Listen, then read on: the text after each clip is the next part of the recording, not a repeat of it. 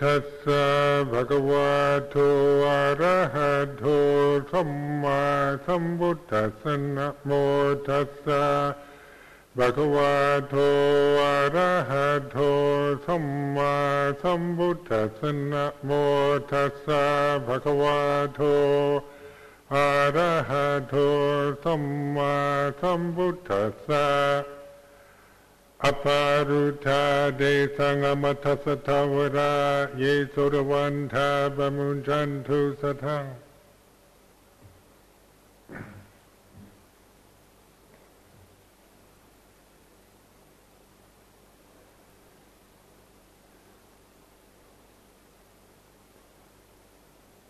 So this is the observance night of one more week of this formal winter's retreat. And let's observe that perception of 1 week left, a sense of time and what has passed, and the future is perception of 1 week, and go back to a more formal, disciplined retreat. It's good to end the retreat all kind of together, practicing together, because this winter time's been a time where many people have been through so many things, both on the monastic sangha and the lay support group. It's a supporting environment. This sitting in this temple, I really love this temple. I always, it's like a magnet. It pulls me into it.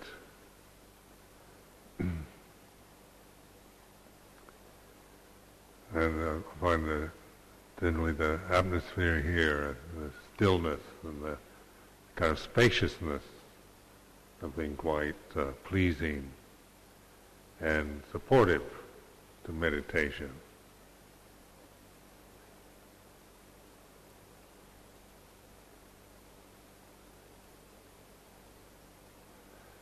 Establishing mindfulness in the present.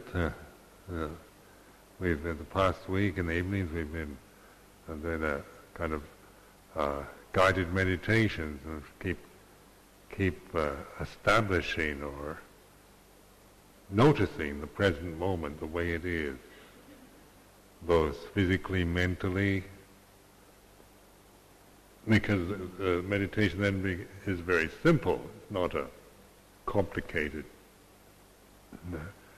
highly kind of developed system that takes years to accomplish, and be able to feel confident that we're practicing in the right way. But it's more the sense of really trusting in the moment. It's a simple act of awakened awareness, intuitive awareness. Not something you develop and you get, but something you do. And where the thinking mind, of course, makes it complicated. That's what thought does. Thought is a complication. That's why we are. The more we think and conceive the world through thought, and experience the world through complications of our thoughts, then of course it goes on in an endless kind of confused and increasingly complicated network. But the liberation is through the present awareness. It's very simple, ultimate simplicity. And I think this is the Buddha's teaching. Is if you read the Abhidhamma, you think it's very complicated. If you start out with Abhidhamma, and they kind of 12 Silvanajitas and the 52 Jetasikas and the whole list, all the incredible lists of conditioned phenomena and so forth. You just think it would take years of study and practice to be able to get through all that. And most people would feel they couldn't do it. It's too complicated. You have to be kind of a genius to be able to do it. But when you get to the Four Noble Truths, suffering, or even simpler than that, suffering and non-suffering, the Buddha taught only two things: suffering and the end of suffering.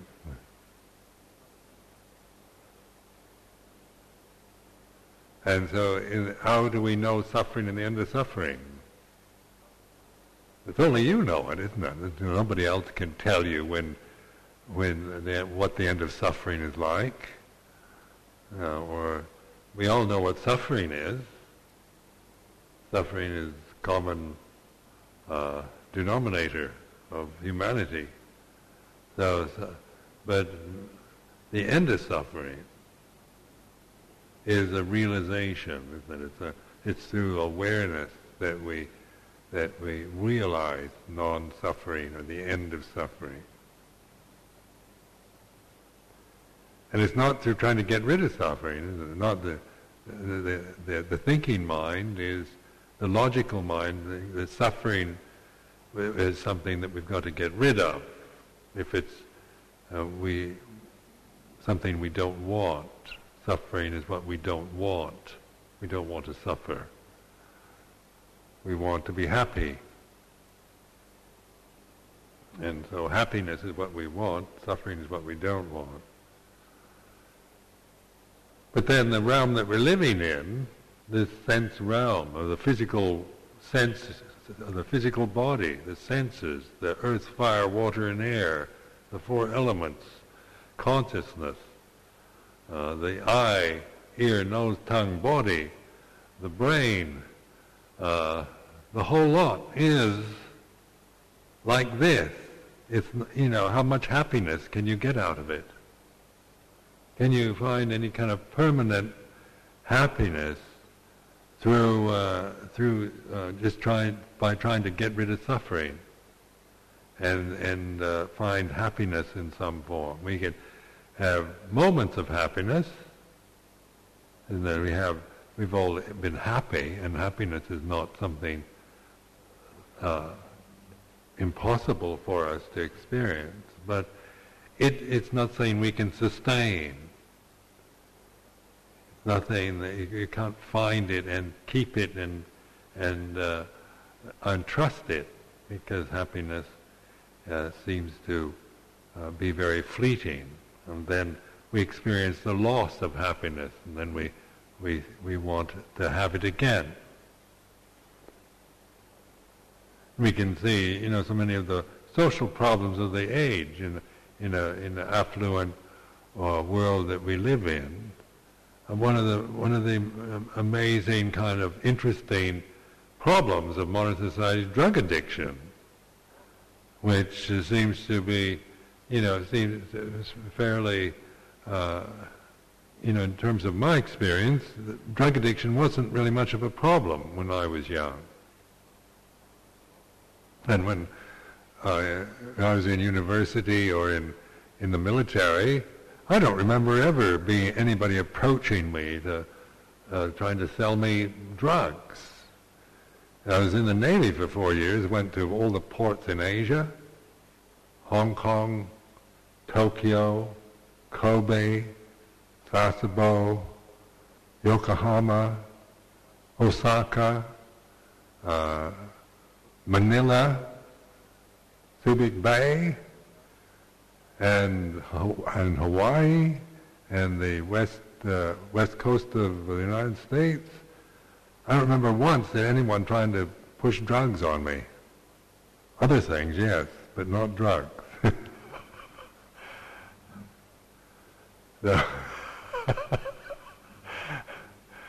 And I wasn't particularly, little goody-good type. But drugs were not a problem then, and then in the 60s it all seemed to, at the most affluent kind of easygoing time for many countries like the United States or Britain, Western Europe, suddenly drugs became a common experience. Why was that? Because drugs do offer a kind of instant happiness or some kind of sustained sense of intense, exciting or pleasurable experience. And so once you start having those experiences, then you want more. The addiction, happiness is addictive. Like sugar, isn't it?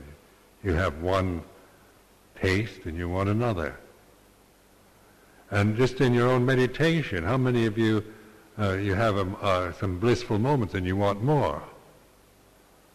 You know, and you have moments where you feel very blissful and happy, and then that creates a desire to have more of that. You remember it, and so you're willing to sit through maybe a lot of unpleasant moments in the hope that you'll have another taste, another experience of bliss, hoping that this will be your reward for hard work or for determination.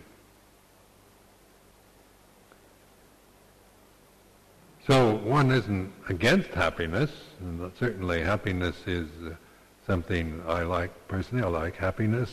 Happiness is something I don't mind having a lot of. I'm not trying to knock it, but just point to that this realm isn't really a realm where happiness is a kind of continuous, ongoing possibility, as from the ignorant mind. Happiness comes through, a more kind of a sustainable happiness, which isn't a high kind of state that depends on drugs or particular conditions supporting it, but through understanding, through relinquishing, through understanding suffering and letting the causes of suffering, letting them go, and realizing cessation, nirodha, non-attachment, realizing the bliss of non-attachment, the end of suffering, nirodha. And so they say nibbana is the highest happiness. And so we think nibbana is higher than heroin and the rest, isn't it? It's higher than that. And oftentimes they use nirvana as a adjective for some kind of drugged out bliss, where you're high as a kite, and you really was in nibbana last night. But actually, nibbana, it doesn't mean higher than that, higher than happiness. It's transcendent. It's the realization of non-attachment. So the happiness that comes from that is a peaceful kind of happiness. It's the happiness that comes from knowing, understanding, and peacefulness and contentment. And it's that kind of happiness rather than blissed out type of happiness.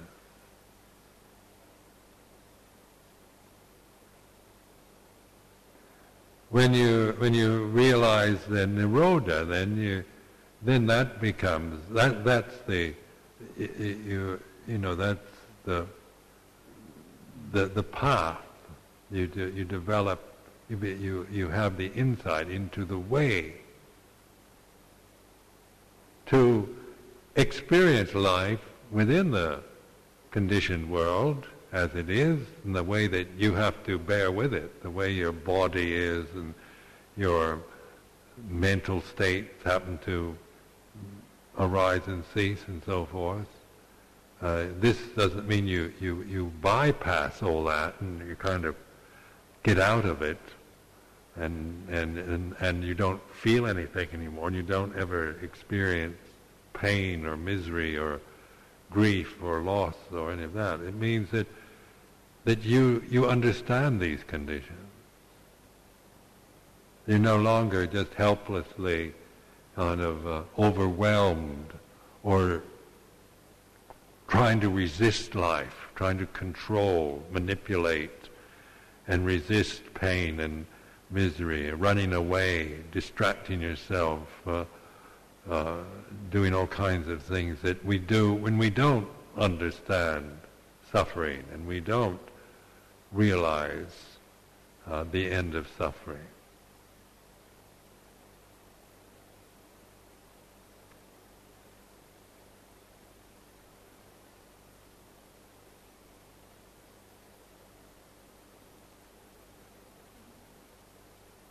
So the practice is very, very simple. The empty mind, the pure state of being,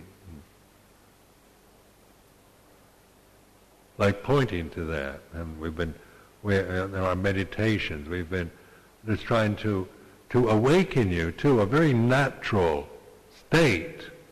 It's not something that you don't have, and that is very refined, and that you've got to spend years trying to get it, and maybe you'll miss out in the long run, that kind of thing. It's being patient enough and open enough to recognize.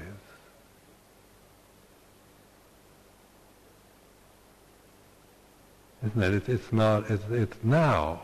It's ultimate simplicity. It's not remote and something that only very highly qualified and developed people can know. Only, and you, with all your problems and difficulties and psychological complications, so removed from. If you believe that, if you tend to hold on to those views, that very clinging to views is the obstruction. Like what you hold yourself to be, the self that you identify with, that and the commitment to that sense of a self, a personality,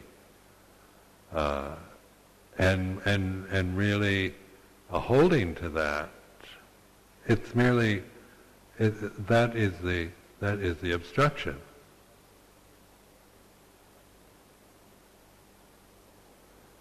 But when you open to that, when you see that, examine,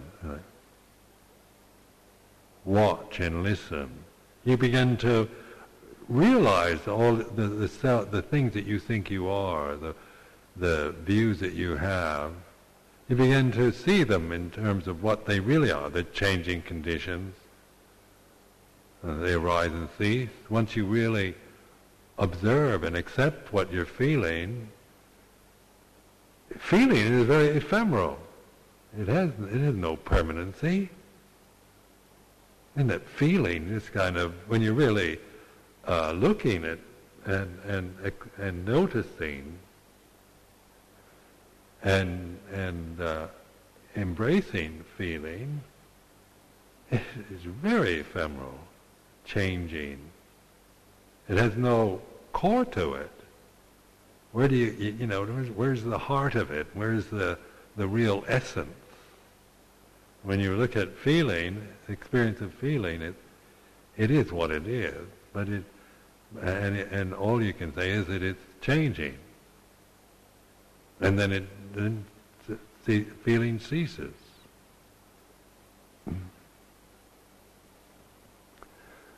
Now the thing that to make the leap from grasping the conditioned realm as your identity to trusting in the pure state of awareness, I found that one of the great challenges of my life.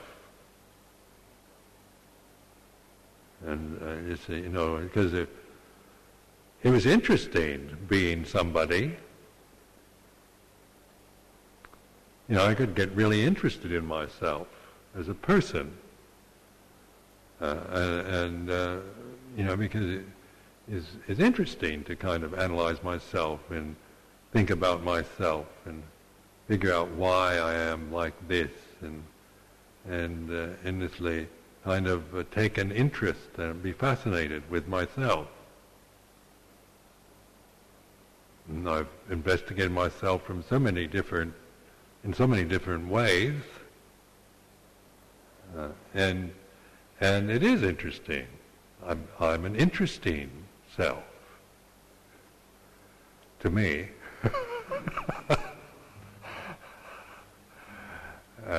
So after a while, you get rather tired of it, because it goes around in circles, and you know, no matter how interesting you might be to yourself, after a while you find yourself thinking the same things and reacting the same ways, and it just goes around and around. So observing that, you know, then it becomes clear that how do you get out of that trap, the samsara, the endless cycles of habit, and is there a way out of it? Because, you know, quite willing to admit things, look at things, examine, analyze, feel, open, all the rest. But then after you've done all that, you know, it's still stuck with the conditioned world as your main experience of life.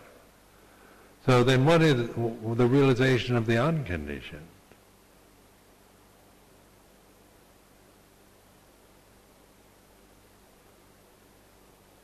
And then the self, I found like the self view was tending to mistrust, a fear of because of the tendency to be critical and see things in very critical ways, see myself in negative terms, in critical ways. Therefore, there's this fear of being egotistical, of in being inflated, of overestimation. It was a sense of that being honest honesty meant you were willing to admit your faults. This seemed to be the kind of what I meant when I say, well, I'll be honest about myself, then I'd admit, you know, various weaknesses, flaws, defects that I felt I was being very honest about and straight about.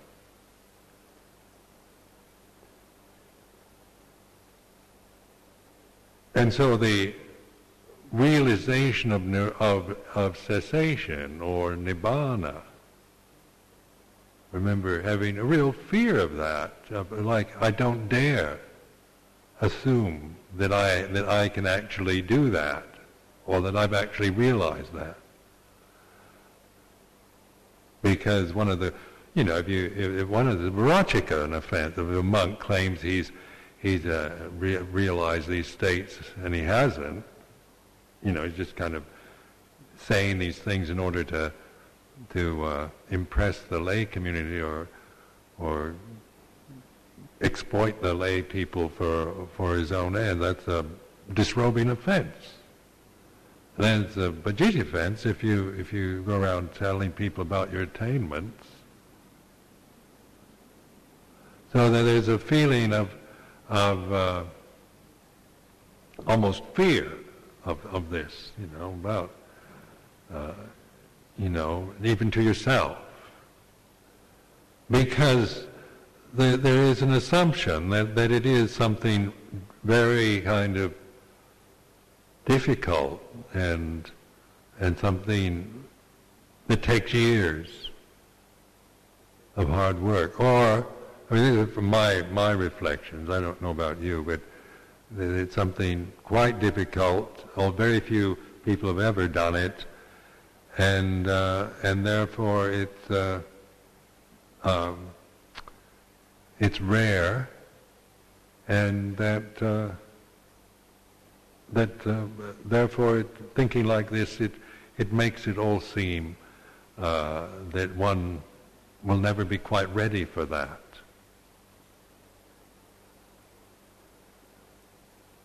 Or in Thailand, oftentimes I think it takes lifetimes. They say it'll be many more lifetimes before I'll ever be enlightened. And that's one way of kind of putting it off, isn't it?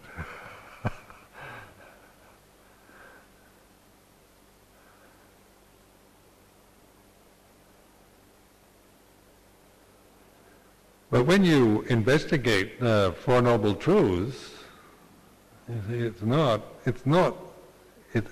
you realize more and more you're applying it to experience and suffering and the causes, cessation and the path. This is very much the teaching that you get from this,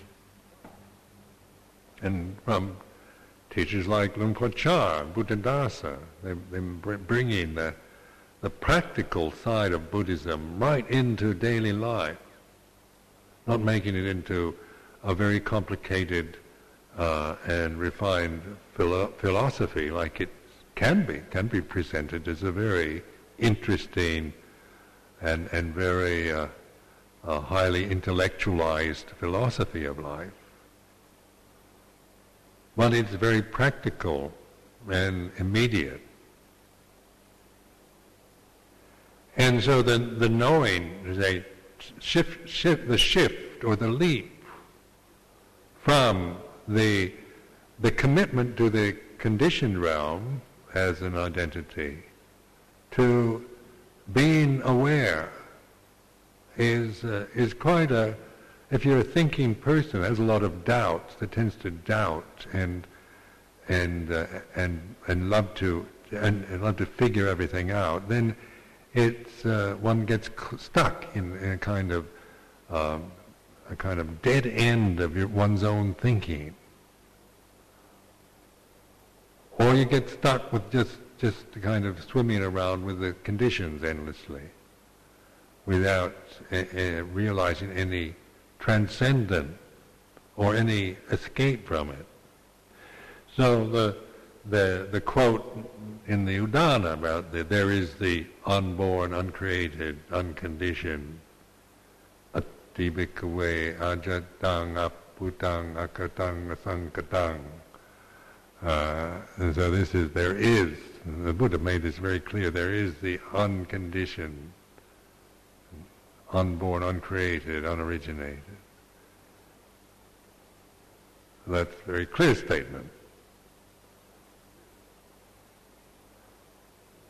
And if there was not the unborn, uncreated, unconditioned, unoriginated, there would be no escape from the conditioned, the born, the created, and the originated. There wouldn't be any escape. If there was no unconditioned, then you'd be stuck in samsara forever, going around in the same cycles. But because there is the unborn, uncreated, unconditioned, unoriginated, then there is the escape from the born, the created, the originated, the conditioned. So that's very clear. So then I contemplate, well, what is that in terms of now? What is the unconditioned in terms of now?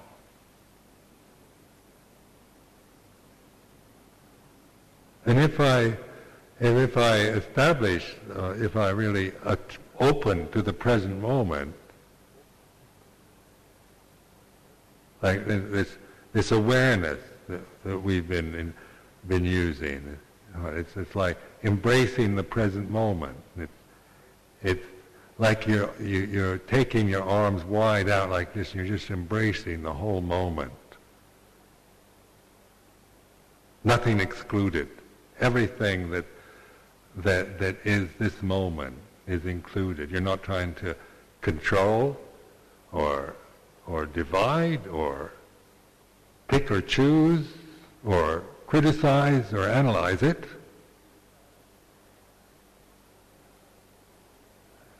But open to it, isn't it? What is opening then to the present moment? Well, first you've got to develop the first jhana, the second jhana, third jhana, fourth jhana, then you do the satipatthana and on like that, and get all tangled up again, isn't it? Because it goes on endlessly into complications. And there's so many opinions and views about samatha vipassana techniques, and not that these are wrong, they're right, but we're still stuck in the conditioned realm, even with the teachings. Well, the conditions are still teachings. Teachings are still conditions. So then what is unconditioned? And so, in this present moment, the opening of the heart, this embracing, the sense of listening, attention, mindfulness, sati, sampajanya, panya, these all in the present moment. Intuitive awareness, a listening, an attention in the present.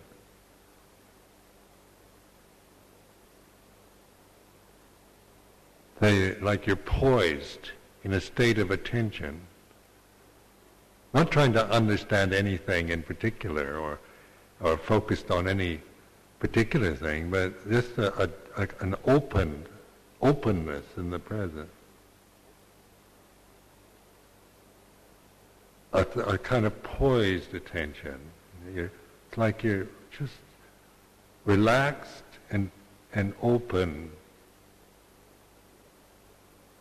and trusting. It's because your thinking mind isn't going to trust this. Because the thinking mind wants, is caught in usually our thinking mind is conditioned through desire. Always trying to get something, find something, or do something.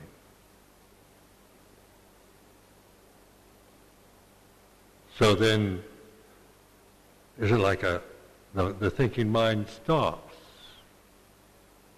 There's gaps. There's the sound of silence. You hear the cosmic hum, the background humming sound.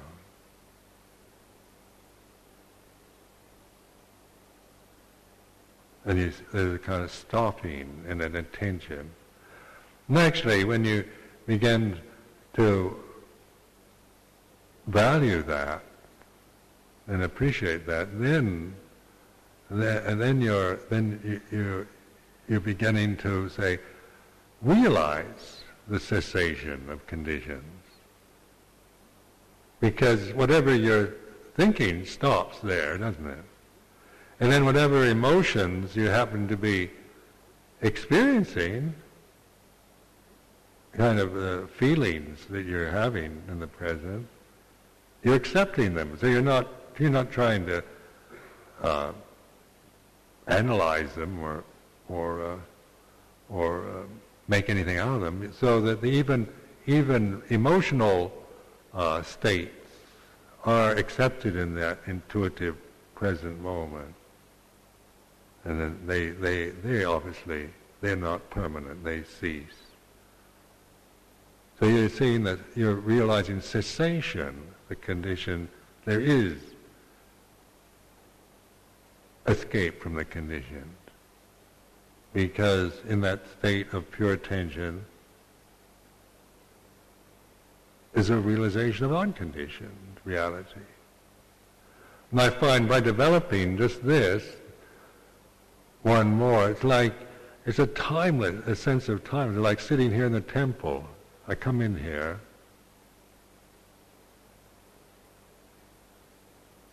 and I sit here, and it's timeless. It's like a timeless. Pretty soon, I feel some kind of fatigue in the body, or some kind of uncomfortable feelings, and I look at the clock, 2 hours have passed, like that. It's timeless. And when I think of, in my restless mind, 2 hours is like, when I'm caught in my thinking, in my restless mind, it's 2 hours can seem like forever. Just putting in, I'm going to sit for 2 hours. What should I do? Anapanasati. Okay. I'm going to watch my sensations sweep through my body. What time is it? Only 15 minutes have passed.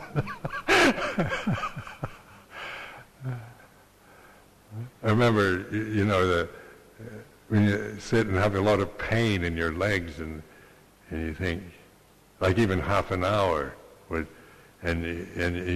people say, ring the bell in 30 minutes.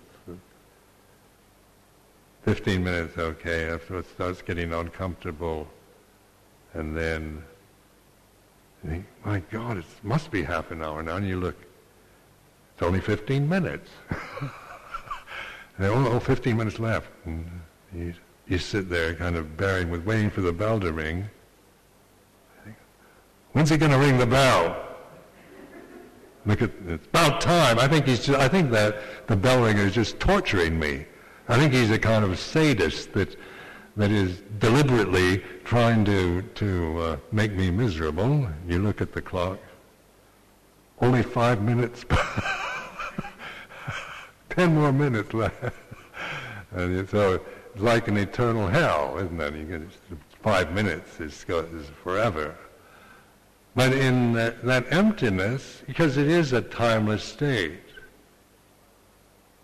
it's outside of time. It's not past, present, or future.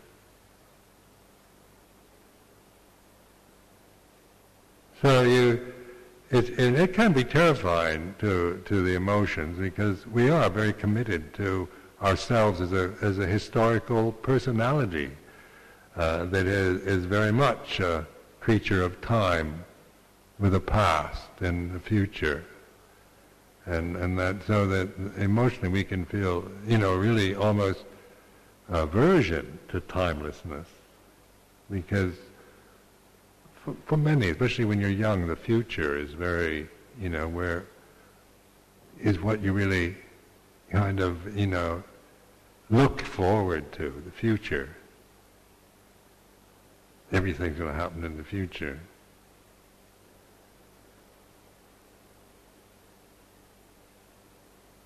When you get old, the future, what? Death. But death now, the perception of death for me isn't an unpleasant perception. It's to me it's the perfection of this life. It's the rather than the kind of dismal end of me as a person. It's like the completion or the perfection of what began. And this life, what had been like this life committed to the practice of the Dhamma, is like I was born, in the terms of conventional reality, born, and then when I was an adult, 21 years old, became interested in Buddhism, like something in me awakened at 21 to the Dhamma. I was very lucky at 21, isn't it, to have that opportunity, and then that awakened state, kept me, kind of impelled me to go further. And I wasn't enlightened, but it was like an awakening. Something in me woke up at 21 where say before I came across Buddhism, I was pretty much a conditioned bloke, just another guy, operating in the same, the momentum of youthful desires and ambitions and ego and vanity. And then something like at 21, coming across Buddhism, something woke up in me at that moment. Then the opportunities after that, and then becoming a monk and so forth, practicing, so that the life itself, I feel, has a kind of perfection to it. It's not been it's been a very blessed kind of life. And so I feel about the life of this being here, this body, this person. But in the terms of the practice, then the realization, this realization of the unconditioned is a natural state, not something arcane or remote, but something here and now and real. It's reality. But it's like nothing in terms of your emotional habits. And the desire body just goes berserk. Desires are always, is that energy looking for something. And so desires always look, where is the unconditioned? I want to see it. Can you prove it? and like God, where is God? You've got to prove to me that God exists. And the materialistic scientist, with his very rational mind, I don't believe in God because you can't prove there's anything called God. Because the desire for God is, or to want to get hold of it, make it, bring it down to where you can actually see it or smell or hear. Where in the intuitive moment, isn't it? It is including everything. So, and to be able to really rest and to trust in intuitive awareness, they say, is like faith, because it's not like you can grasp anything to do it, isn't it? There's nothing you can grasp. The more you try, even grasp the idea of trusting in the moment prevents it, isn't it? You've got to even let go of the idea or the perception of trusting and relaxing and opening in the pure state of just doing it now. And so in these kind of words mean a lot to me, like intuitive awareness, or the sati, the Pali word sati sampajanya, satipanya, or appamado, heedlessness.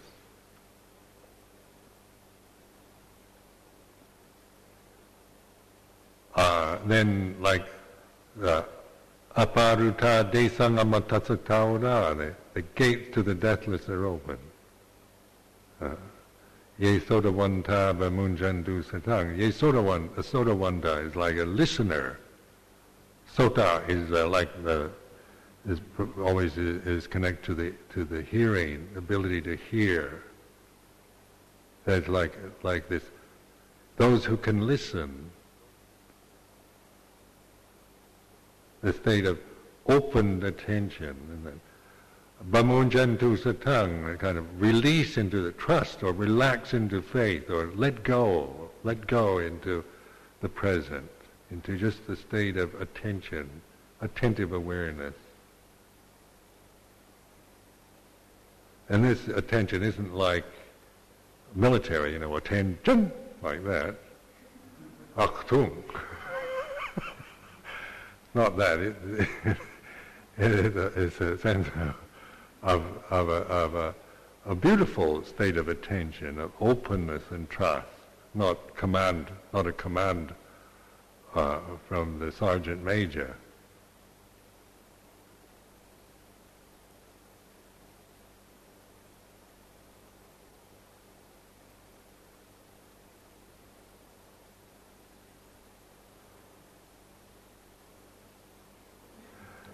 Then the way to, then from that state of attention, from that natural state of intuitive awareness, how to relate to the conditioned realm. Because the conditioned realm still operates, the body's still here, it's still feeling, seeing, hearing, smelling, tasting, touching, thinking. It's all going on still, doesn't dissolve into thin air. And it doesn't work anymore. But your relationship to it then is one of what? Like this metta practice. In the metta, the unconditioned acceptance, unconditioned love, acceptance of the conditions. So it's not if you're still picking and choosing among the conditions all the time, you're back into the old habits again, trying to get more of this and get rid of that and control this and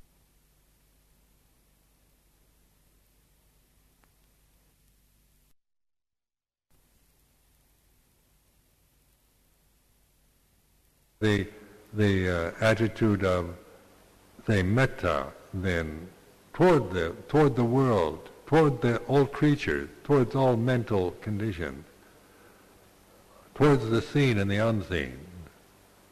Like we had dana given especially for the unseen. And that's most of the beings. And then the seen. And and that applies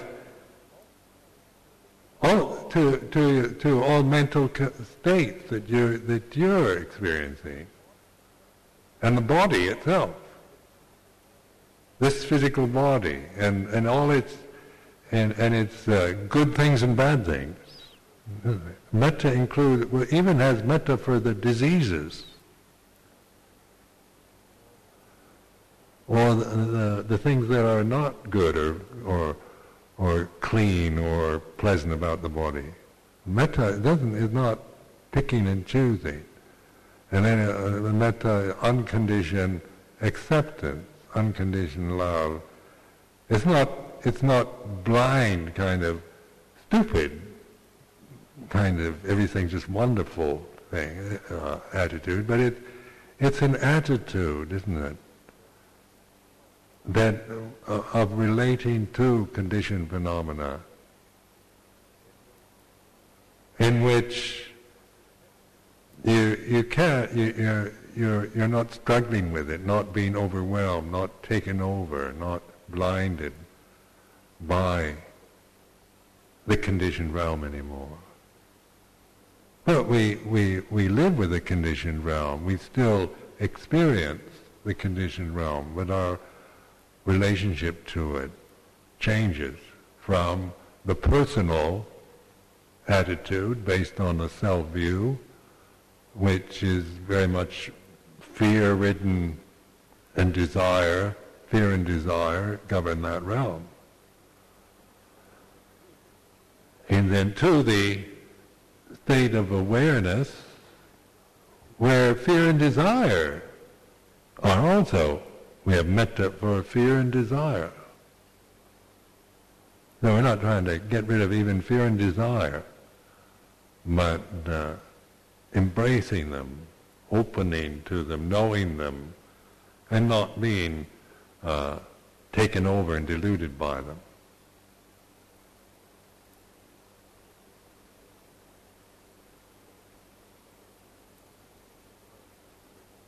So so the practice then is through very simple kind of practices, like we're talking about upayas, skillful means, where we learn how, just in very simple ways, how to accept what we're feeling, even if we can't accept it totally, just we can accept part of it. Maybe it's better than just going back into the old resistance mode. I mean, don't despair, even if you can't be as good as you'd like to be, or as all-loving as you imagine you should be. But be grateful for the moments where it is like you really are able to do that, and to then, once you begin to see that the potential and the ease that comes from it, then your inclination to that is stronger. You have more trust, more confidence in the practice.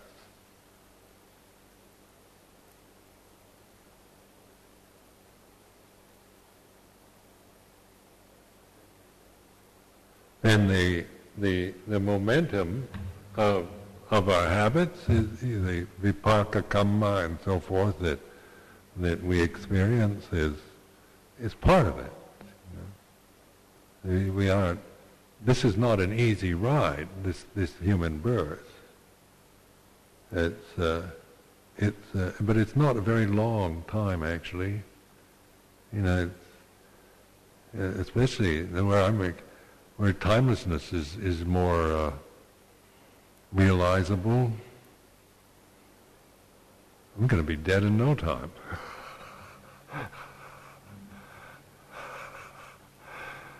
65 years have gone by, and it doesn't seem very long. I still look at some of the young people here, and I still forget. Sometimes I forget I'm an old man. I'm old enough to be their grandfather. Went to Wat Nanachat in this time, and last January, I had a real sense of being a grandfather there. Everybody was so young, and they all looked so young, and and they are. They're all young, most of them, and I'm, considerably older than all of them. Grandfather. But it doesn't seem like I've lived all that long to be anybody's grandfather, because looking back, realize that time is very much an illusion. It's not what it seems, and so therefore, it's not a matter of thinking you've got lots of time, but in realizing the timeless reality, and then cultivate the bhavana, this bhavana, the word bhavana in the Fourth Noble Truth, cultivating or learning to reminding yourself more and more to open to life. Because the path is not like a transcendent path that says, goodbye cruel world, I want nothing more to do with you. It's not a rejection and say, I'm now above it all, I have no more interest in the world, and I don't care what happens to you or the society or Britain or anything else. I'm now above it all. It's not like that. But it's a real including the world. And the world is embraced. The world ceases. The world is the world. the loka-vidu, the epithet of the Buddha, knower of the world.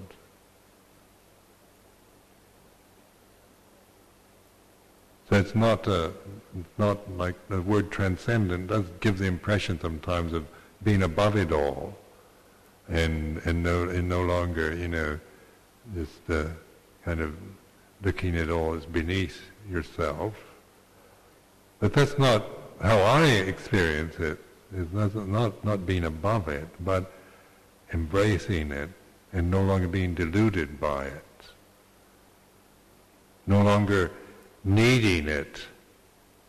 No longer needing the world.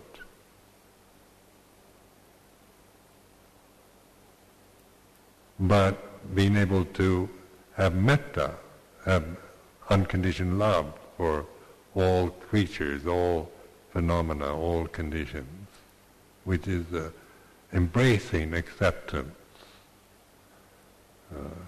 and loving kindness, compassion, mudita, sympathetic joy, upekkha, equanimity, result from that and respond to the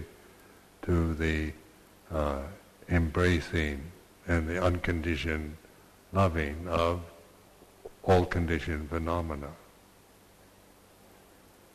And then the refuge is in the unconditioned.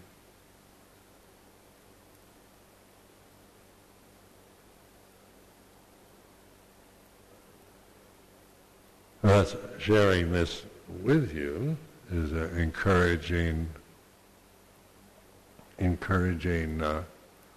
practice. And this next week, they that aditan, make determination to use this week to attend the formal sittings, pujas. Everybody kind of putting forth that effort as a way of encouraging yourself and each other and supporting the communal endeavor. And then see what happens. Whatever you feel, be aware of it. If you feel resistant to it, be aware that you don't want to be bothered, or you'd rather be doing something else. So you don't like sitting in a group, or you feel oppressed by having a fixed schedule, or you feel like you're being pushed or manipulated, or whatever way you want, whatever feelings that you happen to have in regards to the formal schedule, fair enough. It can be seen in terms of the Dhamma. But then encouraging the agreement of, I think this is generally what was decided at the beginning of the retreat, isn't it? Yeah.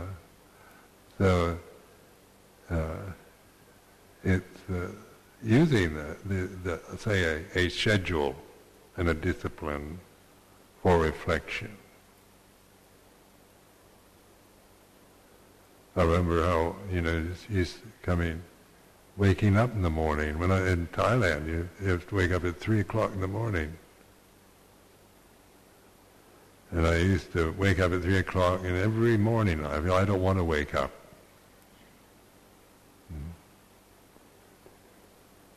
For years. Too early for me. But I did. Now I wake up at 2:30 every morning. I've gotten so I can hardly sleep past 3.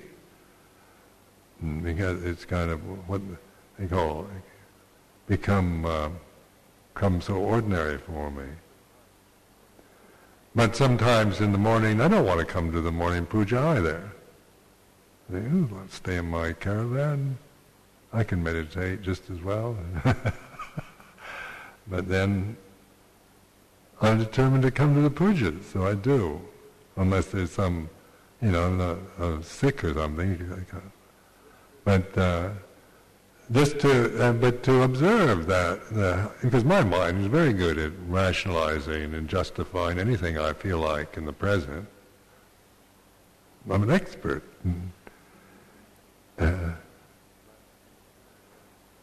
But in terms of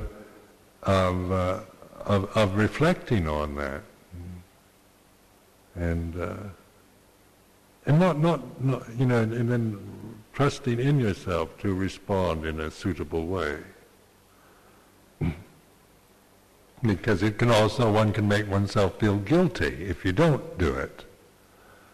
I have to suffer from guilt also. That's the observed guilt. And think, well, I'm not going to come because I want to feel guilty so I can investigate guilt this last week. I'm quite capable of thinking like that, too.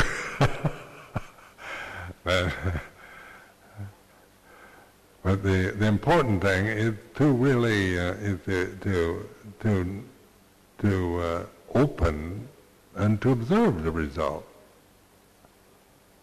the feeling, the impulse, the habit, and not to criticize it, but to say it's like this, to feel it, to really feel that feeling, to let it really be conscious.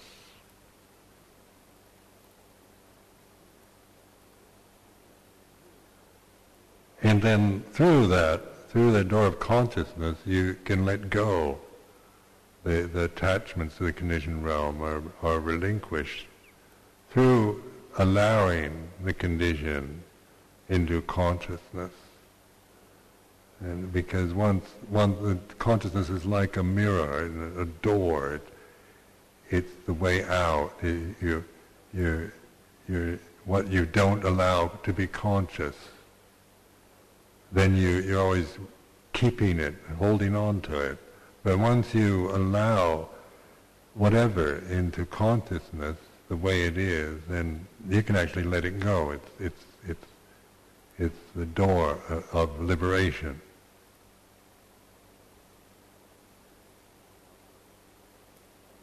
So I'll offer this as a reflection for this evening.